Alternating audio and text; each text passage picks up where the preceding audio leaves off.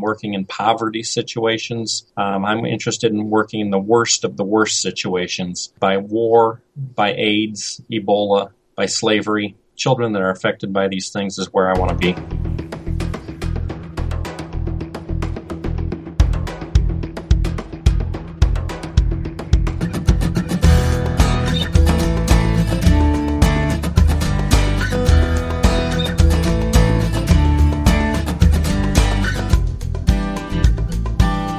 This is the Adventure Sports Podcast, brought to you by 180 TAC. Get out there and have some fun.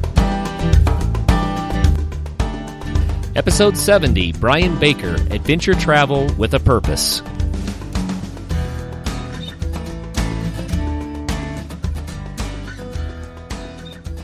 Hello and welcome to the Adventure Sports Podcast. This is your host, Kurt Linville.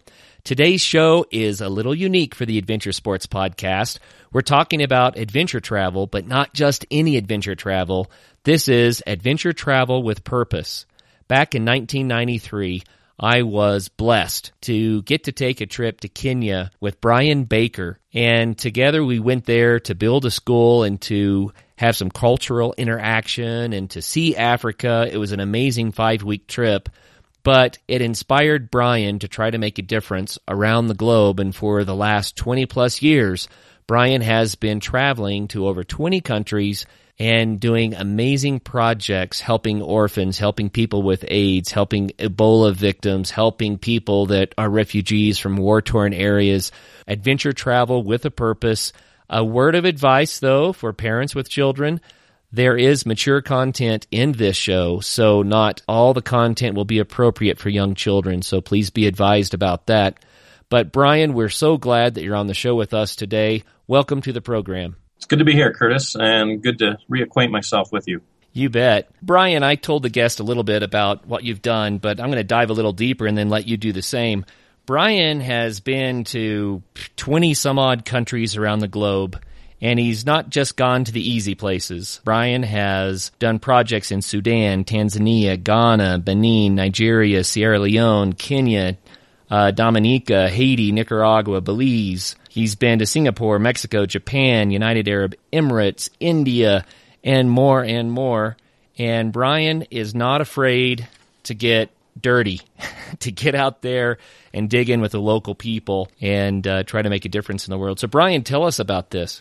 Well, Curtis, you're right. I got acquainted with this whole adventure with you back in 1993. We took a trip together to Kenya to build a school together, and that was kind of an introductory trip for me into humanitarian work, and I haven't slowed down since. In fact, that's what I do for a living now, is do world missions and set up orphanages and set up safe houses for girls we've rescued out of sex trafficking, set up drop-off homes for prostitutes to drop off their babies if they don't want them, set up homes for children that have been affected by Ebola and AIDS, find support for people in refugee camps that have been affected by war. That's mainly what I've done. There's other things, but I've kind of been full-time into this over the last 10 years. Before then, it was kind of something I was excited about doing once a year or something, get out of the country and do a project, but now it's something I do full-time. So, but it all started back in 1993 when we took a trip and set up a school. That school is operating right now, has 185 kids in it, and it's a K through 8 school. And at that school, about 45 of those kids are orphan children. Many of them have lost parents to AIDS in Kenya, and that's in southern Kenya. But that's where it all started. Probably the thing that really kind of hooked me was 3 years later when I met up with a fellow. We were heading to India, and then I was going to depart from him and then go on by myself on to Kenya. When we got to India, we had a layover in Calcutta before we traveled up to the northeast to go up near the Nepal border to do some work up there. But while we were in Calcutta, we were stuck there for 4 days, and we would go out in the evening. I couldn't help but notice that everybody there just seemed hopeless. I mean, their lives, their eyes mainly, they just looked empty, like they just didn't have any meaning to their lives, and they just walked around in a daze, and it looked like I was watching some kind of zombie film. And so we would walk in the evenings and see all these people, and they just had no joy in their lives. And I was just kind of blown away by how destitute Calcutta was. I had heard that Calcutta is nicknamed the armpit of the world. And when I got there, yes, the conditions are terrible, some of the worst I've seen, but it was the sheer hopelessness of everyone walking the streets that makes it so much worse than anywhere I've been. The day before we flew out, they had this thing going on. It doesn't happen much anymore, but back 15, 20 years ago, if you wanted to fly somewhere and you were in a foreign country and you wanted to fly to your next place you went, you had to confirm your ticket 24 hours in advance. If you didn't confirm your ticket, then they wouldn't let you on the plane, even though you had bought a ticket. So we went to go confirm our ticket in Calcutta to fly up to the northeast, up by the Nepal border in India. After we left the sales ticket office, we got in a taxi, and the taxi driver said, "Are you ready to meet Mother Teresa now?" And we thought this guy was joking, but sure enough, he took us to where she lived, and we walked down an alley, and it wasn't anything fancy, and we knocked on some doors, and a nun came to the door and led us up some stairs and down some halls, and the next thing you know, we're sitting here with probably one of, if not the most famous woman of the last 100 years.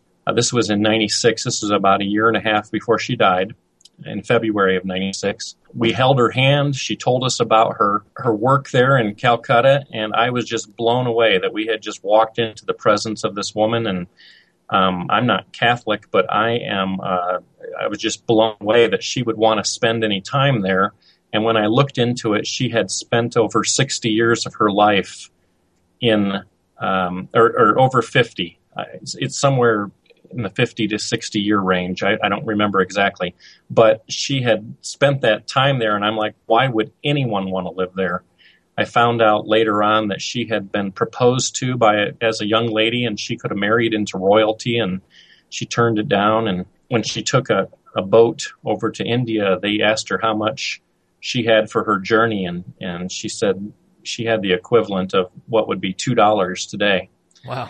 She had nothing, and she made her trip there. And I heard that when she got off the boat, that when she walked down the road, there was sewage running down the road, down the gutter of the road. She came across a lady lying in that sewage. The sewage was running over her as she was lying in the sewage, and she looked a little closer and found out that lady's body was covered with ants, and there was actually some rats that had been chewing on her and eating her, but she was still alive. And Mother Teresa nursed her back to health, and that was her first thing that she took on when she got to India.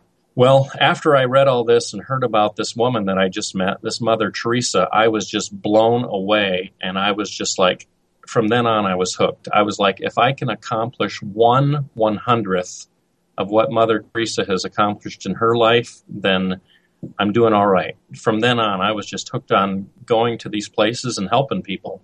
And we left there. We flew up to this area up in northeast India, and I ate some soup I shouldn't have been eating. I think I got meningitis. I was as sick as I've ever been up there. I've been through some painful things. I've had shingles, and I had my appendix rupture, and I went through some painful experiences in life, but I don't know that anything compares to the pain I felt when I was up there in India. And just, Curtis, I think you remember this. You remember something happened during that same time. Let me tell that story. Sometimes things happen in life that we can't really explain, and we may not understand. But while Brian was up in this area in northeast India, I woke up in the middle of the night having had a dream about him, which was really strange. I'm not a person who has a lot of dreams, and I dreamed that he was in severe trouble. And I just felt really compelled to take some time and to pray and to think about Brian, and was wondering what was going on. Well, it turns out when he returned back, then he told me when he had been sick up there, and it was just fascinating to me that something woke me up in the middle of the night because he was so sick. Yep. I lived through that. I was in a lot of pain for about 3 or 4 days before I kind of came out of it and flew back out of. I was up in that area for about 10 days, I believe, and flew back out of there. And on my way from that area over to Kenya, I had a layover in Mumbai, and I was stuck in a motel for about 24 hours. And if you've ever been in a foreign country that's really destitute, you have people that just are constantly hanging on you. They want your money, basically, and they just they're trying to con you out of it in any way they can. And I was in this motel for about 24 hours waiting to fly out of there, and I couldn't stand being in my room because there was something going on with my toilet. And this wasn't an American toilet. It was made in India, so I didn't even know how to fix the thing. And I was trying to get this toilet to work, but the thing just kept flushing. About every 15 to 20 seconds, the thing would flush, and it just wouldn't stop, and it was loud. And it just went on for like 24 hours, and I just couldn't handle being in this room with the toilet constantly flushing. And so I would go out of the motel and try to hang out in the veranda or something and get some peace from the toilet, and then people would come up and beg me and beg me and beg me, especially taxi drivers. They wanted to take me everywhere, all over Mumbai, and show me all the sights. And finally, this guy, I was sitting out there, and I had been sitting there for about an hour and a half, and he just wouldn't let up. After an hour and a half, he wanted to take me to the beach. Finally, I just said, fine, take me to the beach. And he drove me to the beach, and as soon as we got there, he opened the door for me and said, okay, out. And I says, I'm not getting out. I'm not interested in the beach. He says, well, why did you want me to take you here if you didn't go to the beach? He says, because you wouldn't let up. I says, now take me back to the motel.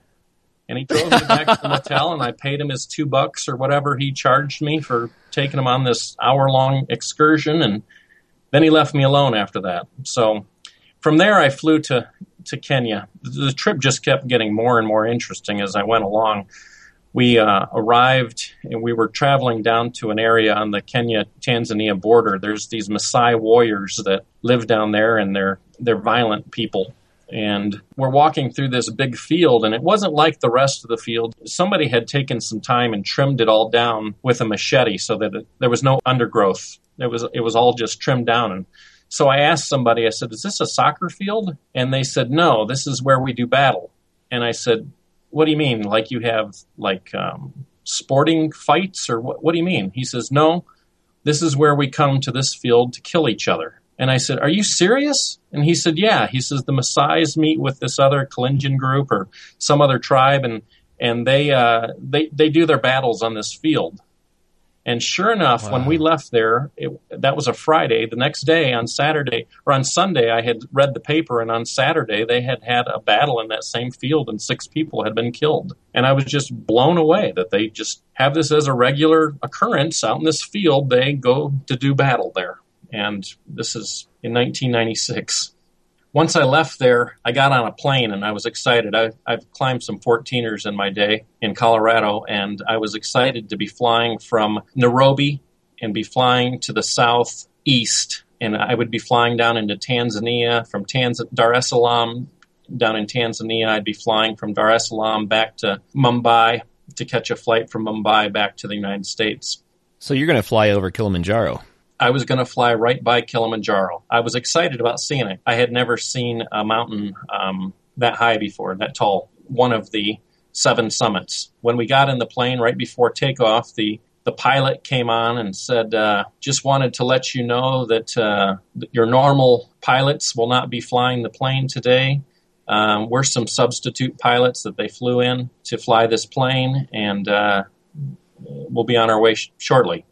I didn't think anything of it at the time, but we got up in the air, and I kept looking out my window, because we had left the Nairobi airport around 5 or 6 in the evening, so I knew the sun would be setting in the west, and I was sitting on the east side of the plane, and I was going to be looking out the window and observing Mount Kilimanjaro. Well, we got up in the air, and the sun was setting on the wrong side of the plane. And I thought, why? I don't know if anybody else is catching what's going on, but we're not going southeast. We're going northwest. And we flew for about 3 hours. And So if a plane goes approximately 500 miles an hour, we're about 1,500 miles northwest of Nairobi, and I started figuring this out in my head, and we landed on a little airstrip out in the middle of a field somewhere, and I thought, you know what? They have just set us down in North Sudan, in Darfur, basically, where this skirmish took place between North Sudan and South Sudan, and this Darfur is this hot spot that is right there, and I figured that's where we are.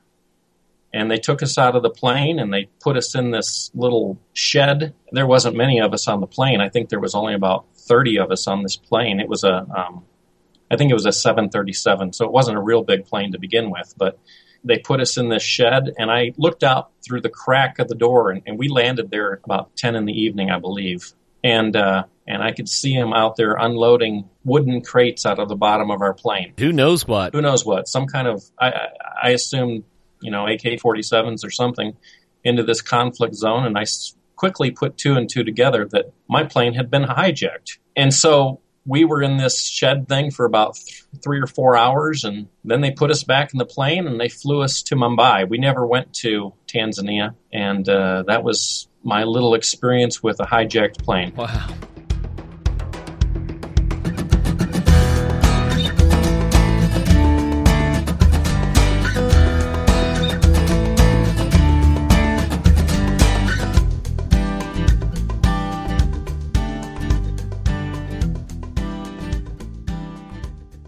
Let's talk car racks, specifically Yakima and Thule. Chances are, if you're listening to our show, you either have one, want one, or you're going to need a car rack soon. Car racks, whether on the roof or on the back, need a good set of locks to keep your gear locked down to the rack and to your car. Good news. Our new sponsor, Z-Lock, has new lock sets for all Thule and Yakima racks at about 1/3 less than anywhere else. These lock cores are sourced from the original manufacturer and include bonus keys. Need replacement keys or cores matched to your current lock code? Z-Lock has replacement options even if you've lost all of your keys and don't know your key number. Check this out.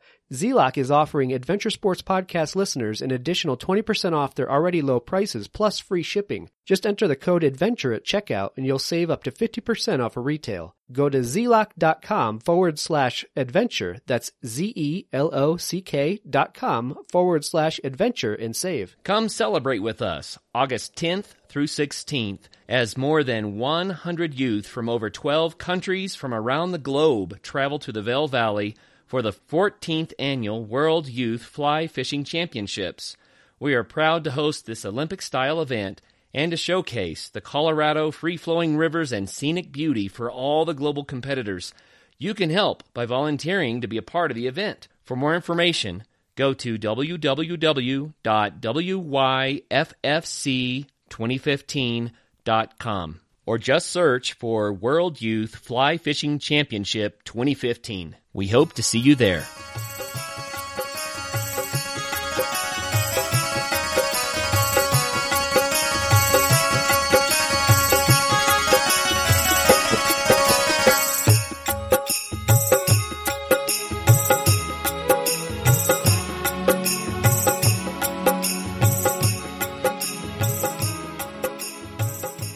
You know, Brian, there are a lot of people who want to see the world, and adventure travel is very highly spoken of. It's something that I think is very, very beneficial for people to do just because the cultural interactions and realizing how the world really works and that sort of thing. But you have gone to some of the underbelly parts of the world, and you've had some kind of rough experiences. Do you think, from your perspective, that adventure travel is safe? Yeah, as time goes on, it becomes more and more unsafe.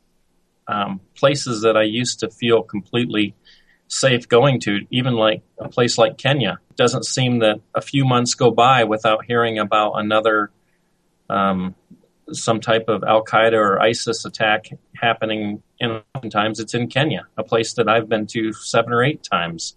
It seems that as time goes on, places that used to be a great vacation spot are now not so safe. But am I going to keep doing it? Yes. I assume that people probably think the same thing about us here in America. They think, well, I'm not going there. The children kill each other in their high schools. They don't think it's safe to come here. They might hear about wildfires or tornadoes, it doesn't matter where you're at. Something's going to happen. Of course, there are exceptions to that. But yes, I'm going to keep traveling. I'm become more aware of my surroundings every time I go out of the country. I keep my eyes open a lot more. I used to not have any cares, and I would just be enjoying myself and joking around and having fun with my travel companions and stuff. But anymore, I'm a lot more deliberate about where I'm going and just keeping an eye out for things going on. I think that there are many, many millions, without exaggerating, of places in the world that are delightful for a vacation or safe for travel. But I think it's also wise, especially because you've been exposed to some of the tougher places. And I think it's wise that people have that situational awareness. It's not that you have to be scared, I don't think. It's more that you need to be alert. And I am alert when I'm walking, down the city streets in Denver, Colorado.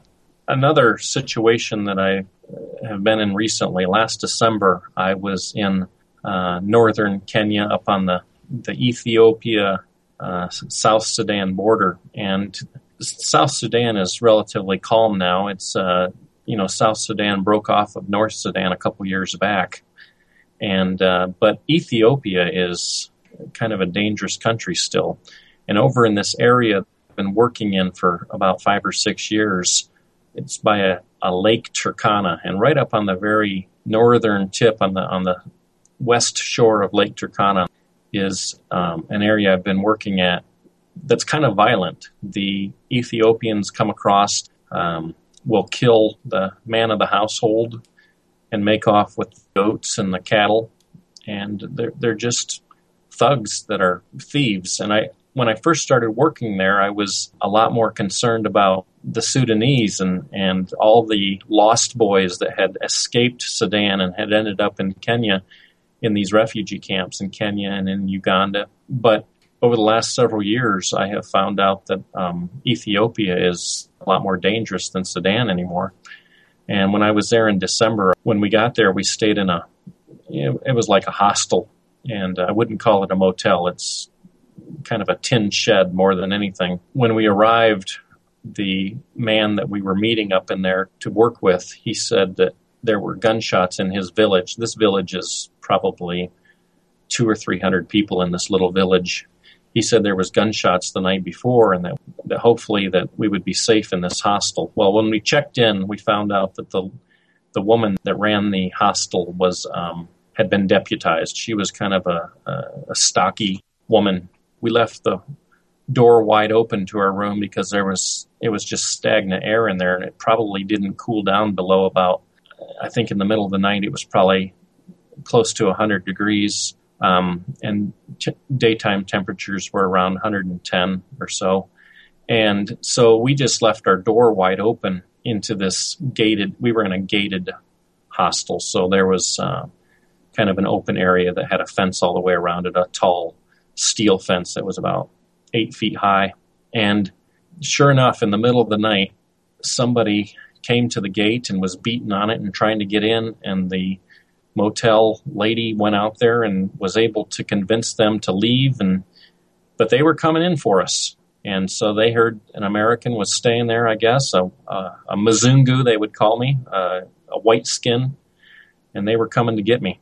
And luckily, this lady was able to turn them away at about 2 or 3 in the morning and get them to leave. I've been in some areas, and like I said, 10 years ago, that wouldn't have happened. But as time goes by, these places become more and more violent. Places that I've always felt comfortable going are not so comfortable anymore. Well, that's fascinating perspective. I think it probably has a lot to do with the areas that you go to, because you are there to try to make a difference in the world, and so it leads you into places where people are in need, where people are hurting. I wanted to briefly make a list of some of the projects that you've worked on over the years, and then you can tell us more about this, but you've built schools in places, in communities that otherwise would have no schools for the children. You've created safe houses so that ladies that are trying to escape from sex trafficking or prostitution have a place to go where they can be protected. You've built orphanages. You have put together sponsorship programs for children, for instance, the lost boys that escaped from Sudan so that they wouldn't have to fight in those horrible wars after their parents had been killed.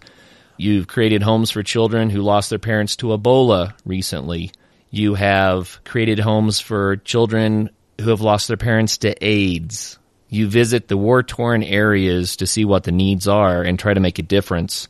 And you were just telling me before the show about an area in Pakistan where children become indentured servants and essentially end up being slaves for life, and you're starting a program there to try to deliver these children from this oppression.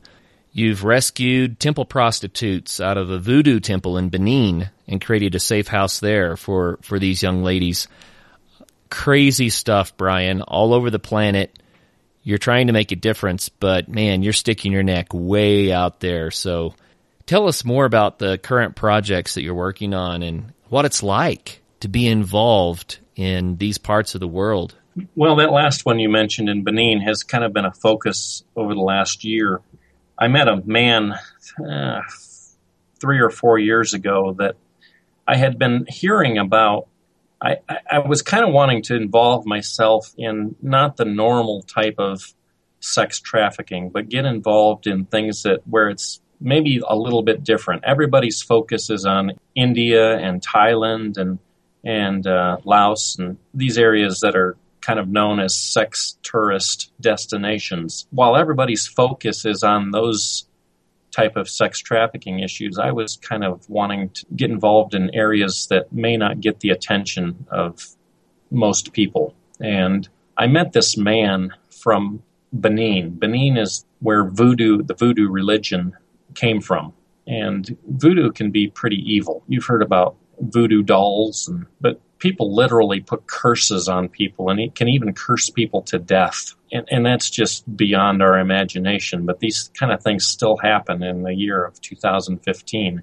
And I met this man that had rescued a couple girls out of these voodoo temples. And what happens is, in this religion of voodoo, everything has to do with curses. And so if a man believes he has a curse on his life, things are just not going good. It's one thing after another. It's just bad luck. And so he'll go to the witch doctor and he'll tell the witch doctor his problems, and the witch doctor will tell him, I will take this curse off of you and protect you from the evil spirits, but you're going to have to give me something in return. And usually it's a large sum of money that this man will never be able to come up with, several $1,000s. And so as an alternative, the witch doctor will say, well, I'll take one of your daughters instead. And so the family will give over their daughter to this man so that he will be able to have the curse broken off his family. Regardless, this family is basically giving their daughters over to this man so that he can marry them. And sometimes these girls are young. They might be less than 10 years old. And they're basically a slave to the temple. They're not just a sex slave. They will do the chores. They'll do the dishes, and they'll do the laundry, and they'll work in the fields, and they'll bring in the crops, and they'll plant the crops, and they'll do whatever the witch doctor tells them to do because they're his slave. And he won't call him a slave. He'll call him his wife.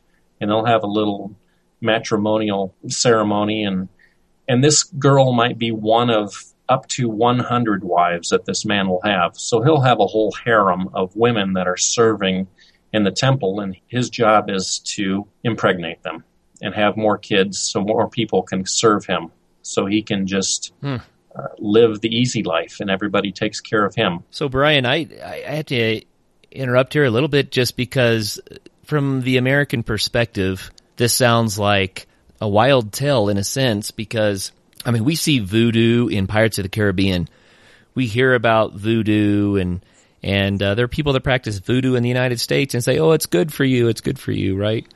And people say, well, this is the 21st century.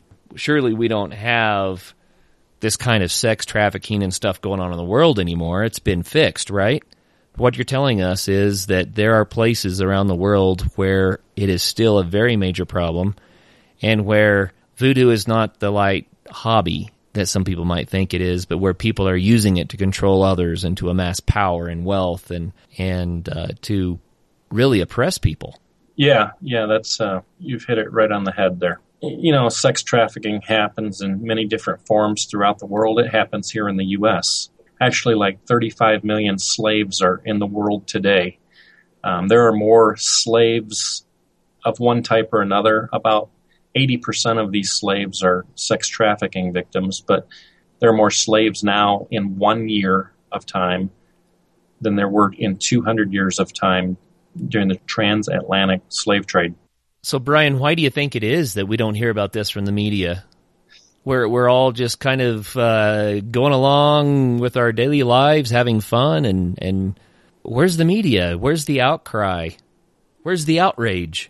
It's out of mind. You don't see it. It's not given nearly as much attention as drug trafficking by the U.S. government. The U.S. government pours way more money into drug trafficking than they do into sex trafficking, and so it's out of sight, out of mind. That's all I can say. Well, let's rewind a little bit and talk about how children end up in quote-unquote slavery in Pakistan. What's going on there?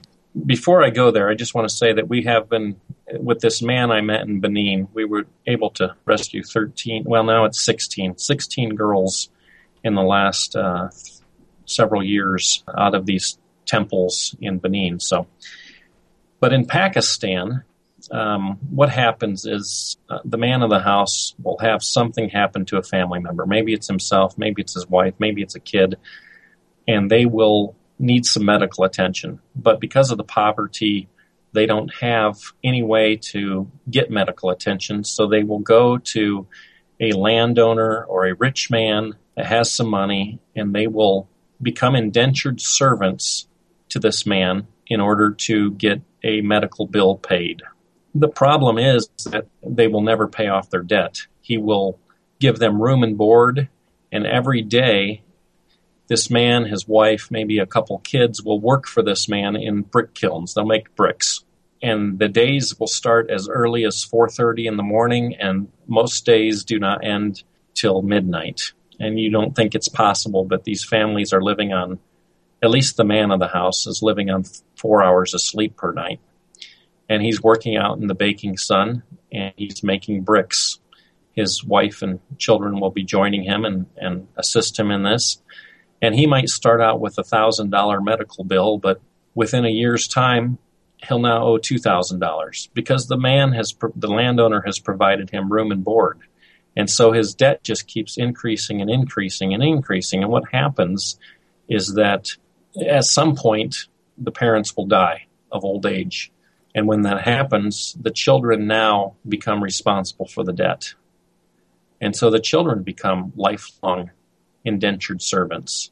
And so what we're doing is there's a man there that I work with named Shamas, and we are hoping to be, this is my newest project that just came down the pike within the last month, but we are looking to build a school there that will educate some of these children. If they get a good education, then they can break this cycle and get a good job. And this man I'm working with has quite a lot of influence. His brother is a government official and also works very closely with the police department. So they're hoping to tell these landowners that these children need to be in school, get these children in school, and get these children educated so that they can go on to have a real job instead of being slaves the rest of their lives. So that's our newest project that we're working on there.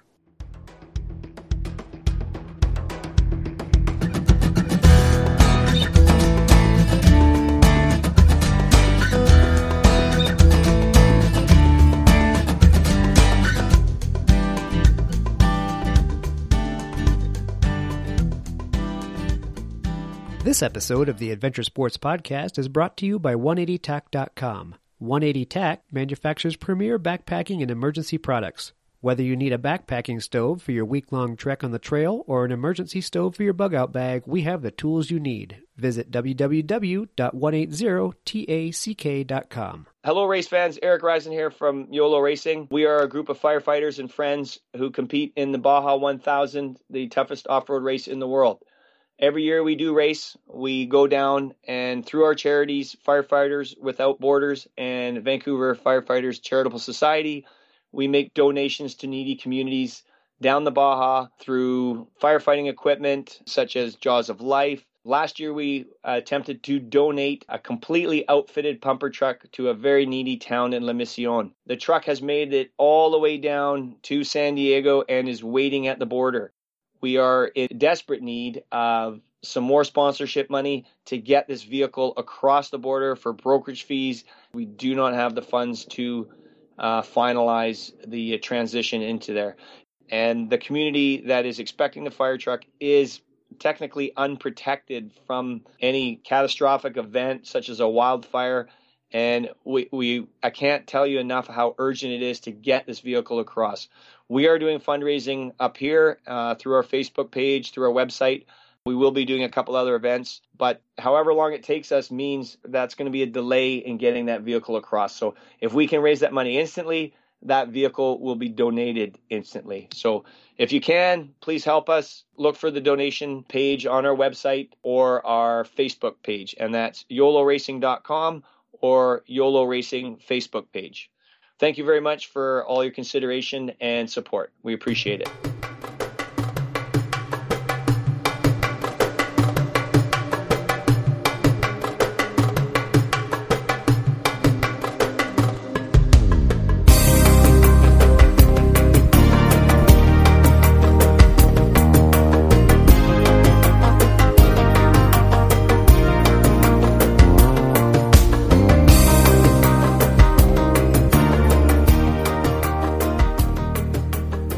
Brian, you've done an awful lot of stuff and had a lot of experiences, and I know your heart.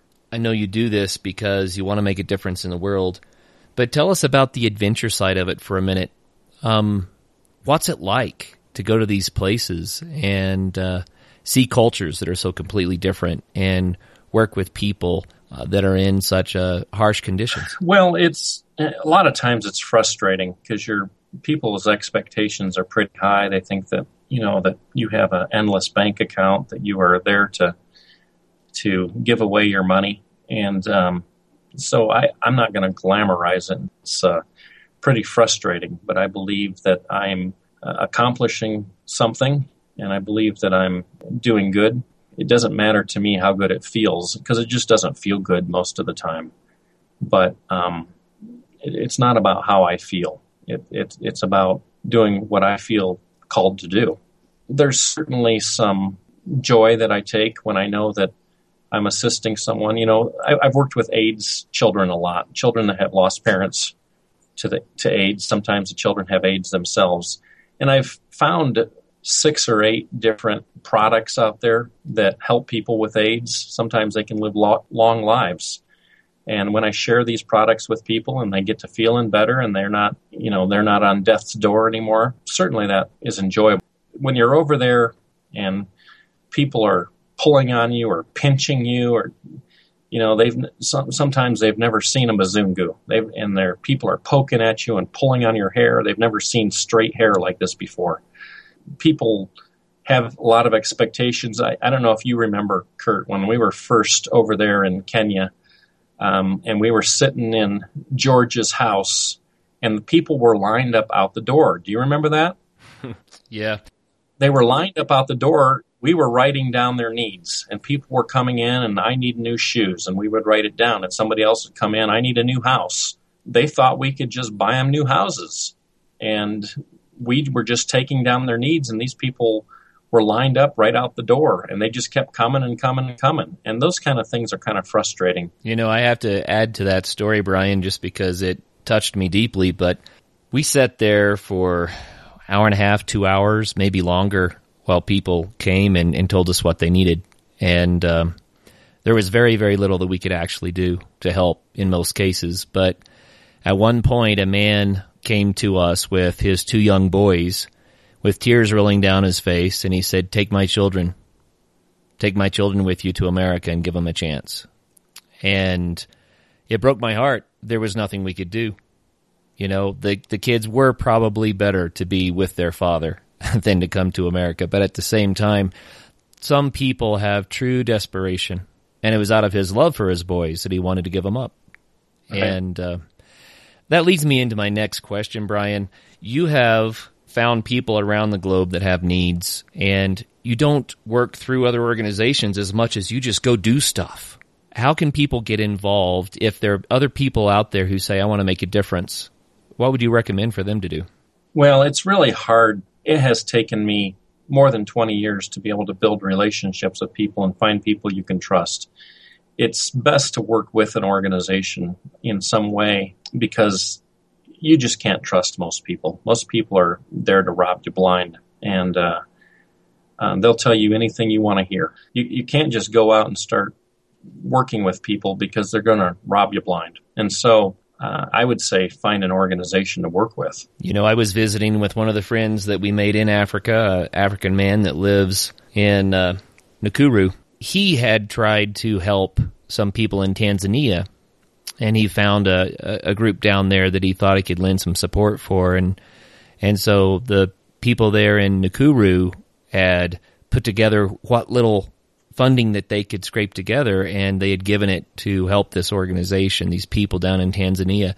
And he said after months of not getting straight answers, he finally went down there and, of course, found out that the organization was a sham, it didn't exist, and that none of the money that they had sent had been put to use to help anybody. It was all just a scam for one guy to get some free money from another country. And so I asked him, being a Kenyan, I said, well, then who do you trust? How do you know who you can help and who you can support and who you shouldn't? And I found it very interesting because he said, you won't know. You can't know. So you just have to do the best you can and try to help people. And people are going to take your money that don't deserve it. But that doesn't mean that you can not help. And I thought, you know what? It's very frustrating when you find out that some shyster came along and took money and didn't help people with it. But at the same time, by continuing to try to help, some of the money does get through, and some people are helped, and some organizations make a big difference. Brian, you've worked with safe houses and trying to help prostitutes and trying to rescue gals out of sex trafficking. I mean, this is heavy stuff, but you are starting another project that you call Five Loaves. What is that about? Well, we had started a safe house in Sierra Leone, and this is a place where we were rescuing girls out of brothels there. And we had about 60 girls set up in a safe house. And when I went there and visited a couple times, all of these girls that we were in our safe houses were minors. They were all under 18. But I kept noticing as we would meet with these girls, other young women would show up at these meetings we were having, and they were 18 to 21, and they would all have babies on their hips. And I started asking some of the men there, what do these women do with their babies when they are in the room with the John? And they said, well, they bring the children right in with them. And sometimes these were infants, sometimes these children were 2 or 3 years old. And I said, we can't let this continue to go on. And I said, let's start a center, a daycare center, except in this case, it'll be a night care center. And when a woman goes out to work the streets or go work in a brothel, she can drop the kid off and the baby can stay with us. The baby's not exposed to this kind of stuff. And so we were getting ready to set up this Five Loaves Children's Center. In fact, the next day we were going to be open for business. A bunch of widows in this community were going to run this center for us.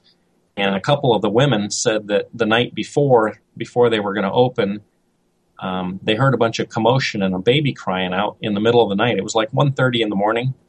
And they ran outside with their lanterns and they found a hole and a shovel. And somebody had dug a hole and threw their infant down in the hole. And they were getting ready to bury the baby alive because they couldn't take care of it.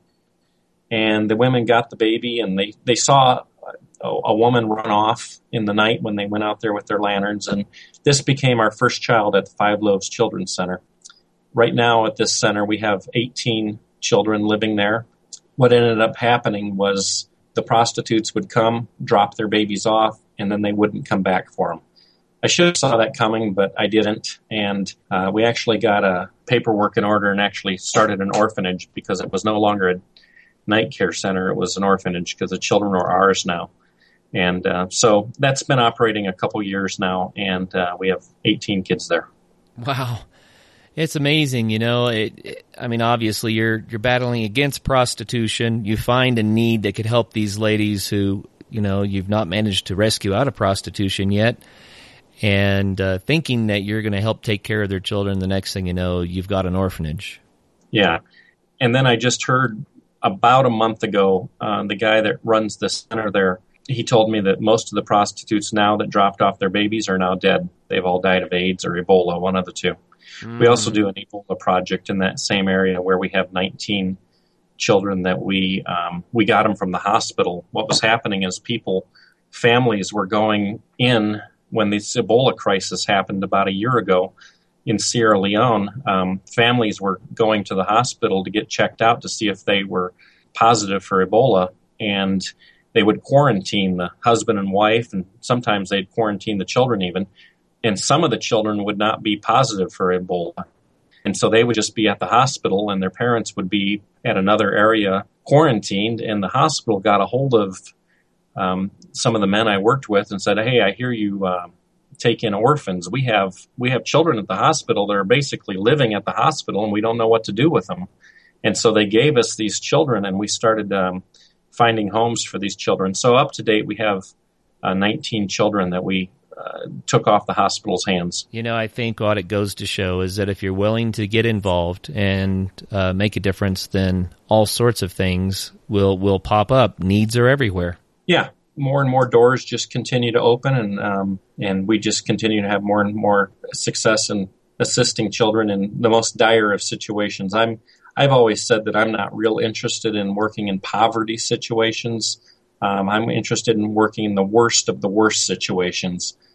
Poverty is one thing. 2/3 of the world is in poverty, but people that are affected mainly by war, by AIDS, Ebola, by slavery, children that are affected by these things is where I want to be. Well, I'm glad you're out there doing it. Curtis, do you remember that time that you introduced me to the word chocolate gravy? We always like to end our show with a funny story, and the chocolate gravy story is a funny one. So let's go to that. But before we do, Brian, if people want to get in touch with you to learn more about what you're doing, your work is faith-based, and you have an organization that is called Casita International Ministries. Casita means something of value. And how can people get in touch with you if they want to learn more about this? The best way is through our website, casita.org, which is spelled KESITAH.org.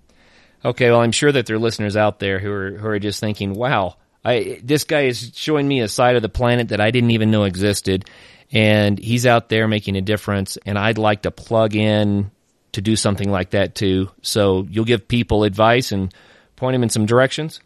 Yes, I'll do what I can. I don't know what their specific questions would be, but there's even a lot of organizations I'm aware of that are doing some pretty phenomenal things. And if you're interested in the sex trafficking industry, I can definitely point you in the right direction to some people that are doing far more than I am, that are completely trustworthy and a good place to plug in your money to. Of course, other organizations won't be so focused on sex trafficking. There's other organizations that are more focused on poverty and things. But if you want to get a hold of us, then I can certainly steer you in the right direction to tell you some ways to get involved. Thanks, Brian, for that, and thank you for your time today. Now let's talk about chocolate gravy. I'll start the story just so people know what we're talking about. When we were in Kenya, it was very common for the people that we were meeting there to ask us about the kind of foods that we like to eat. And when I grew up in Oklahoma, chocolate gravy, which some people have never even heard of, was a favorite breakfast. And essentially all it was a gravy made out of milk and flour with some chocolate and sugar put in it. So it literally was a gravy that was chocolate, kind of like a pudding, and we would eat it hot over biscuits with butter, and probably one of the worst things you could possibly eat for breakfast, but boy, did I love it when I was a kid. So people were always asking us about food, and we decided that chocolate gravy would become a code word. What was that about? Well, you and I were building this school. We were in our early to mid-20s. There was 4 of us, and the family we were staying with, the woman of the house, in Kenya, it's not uncommon for the husband to be a good 20 to 30 years older than his wife. Well, this man was probably, he was probably 40 or so, and his wife was around our age. She was 25, you think? And probably. She took a liking to me. I had my own little tent out in the front yard, and you and another traveler were in another larger tent. And the man of the house was away in the evening. The sun had went down, and it was dark. And the next thing you know, this woman got in the tent with me. She started asking me all kinds of questions. And do you remember some of those questions? Because you were overhearing all this in the next tent. Well, at first I wasn't paying attention, but she was asking lots of questions to see how enticed you might be with her. And so we had the code word.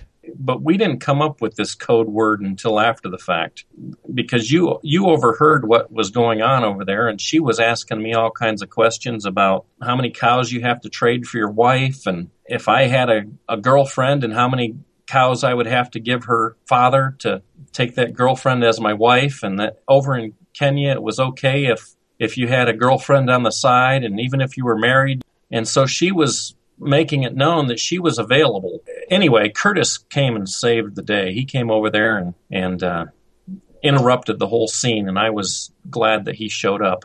Because, if her husband had came home, who knows what would have happened. I could have ended up in jail. So it was bad. But after that, Curtis, you told me if this woman ever gives you problems again, just say the word chocolate gravy and you'll come running. And that became the code word to protect you from an uncomfortable situation. Right. That was a crazy time that differences in cultures, I think, created. But one thing I thought was really funny, I got to tell one on you, Brian. In another conversation, I was asking about marriage and dating and that sort of thing, and they were talking about how to buy a wife usually would be, some wives are worth 3 cows and some wives were worth 6 or 8 cows, and it just seemed so strange to me that people were essentially paying a dowry of cattle, to get a wife, and the father of the bride would negotiate with the suitor to find out how many cows he could get for his daughter. But then, as they were explaining this to me, they said, unless you're someone like Brian. I said, what do you mean? He says, well, Brian is tall and handsome and strong, so he would make a good husband to defend a man's daughter as a wife. And so someone like Brian, the father, will pay him 8-9 cows to take the daughter. And I just thought it was really funny. We had a lady with us there that was a sister of one of the guys who was traveling with us, a great gal. She was proposed to a few times for marriage, and lots of cows were offered. Anyway, it was funny times, and these are the sorts of experiences, I think, that can change a life. When you meet people from another culture and you find out that on the bottom level, we're all humans and we all want the same things. We want to have happy lives. We want to have the opportunity to work and to grow and to love our families. And some people are in situations that are much more difficult than others. And Brian, I'd like to say thank you on behalf of the planet. Thank you on behalf of everyone for the work that you've done to try to make a difference in some of these communities where life is not so easy and where people don't have the same opportunities that we would like for everyone to have. So, Brian, thank you for that very much. You're welcome. Thank you for saying that, and it's been a privilege to be able to talk about my life and the opportunities I've had, and I love what I do, and it's been a great journey. I wouldn't trade it for anything, and I continue to look for ways to continue to travel overseas and continue to keep doing the same thing. Wow. Well, thank you very much for your time today and for showing our listeners a totally different side to this planet. What you do is beyond what most people would think of as adventure, because it's real. It's not just a personal challenge you create by trying to climb a rock wall or jump out of an airplane. You know, you're facing real challenges with real people who need your help, and we appreciate that. So, everyone, until next time, get out there, make a difference in the world, and have some fun.